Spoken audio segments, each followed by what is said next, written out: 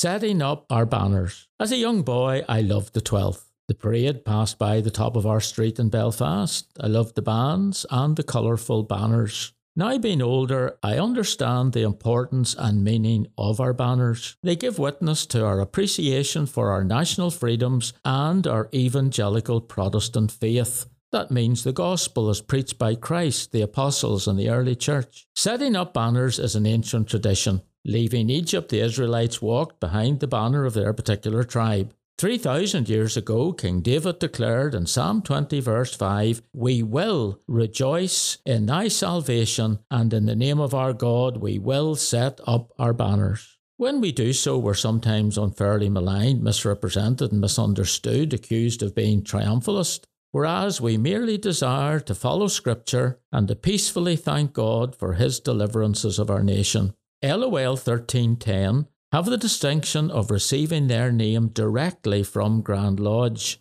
The designation they chose, Banner of the Cross, is appropriate because our Saviour is termed in Exodus 17:15 Jehovah, or the Lord our banner.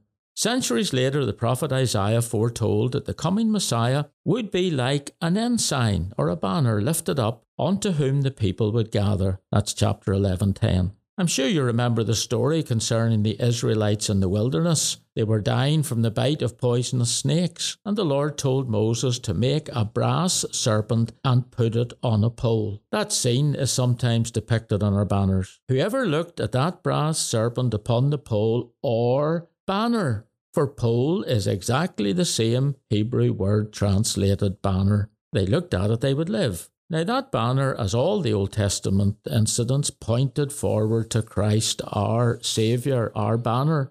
Hundreds of years later in John 3, the Lord Jesus Christ told Nicodemus, a religious and very moral man, that in order to be in heaven, he must be born again. He didn't understand. And so Christ explained to him, as Moses lifted up the serpent in the wilderness, remember, as a banner, even so must the Son of Man be lifted up, that whosoever believes in him should not perish but have eternal life. 3 times in John's Gospel, Christ foretold he would be lifted up or set up. He was on the cross. There he suffered not only at the hands of men, but as he was lifted up, God the Father laid on him the penalty we deserved. He suffered in our place. Do you look to and rely upon Christ lifted up on Calvary to bear your sin in order to be accepted before God? You will need the Lord as your banner when you face the last great enemy, death. For only He going before you can take the gloom out of the grave, the dread out of death, and the terror out of the tomb.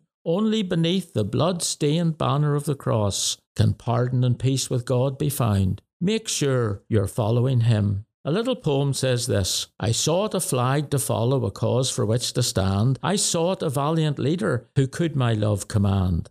I sought for satisfaction, for yearning deep within.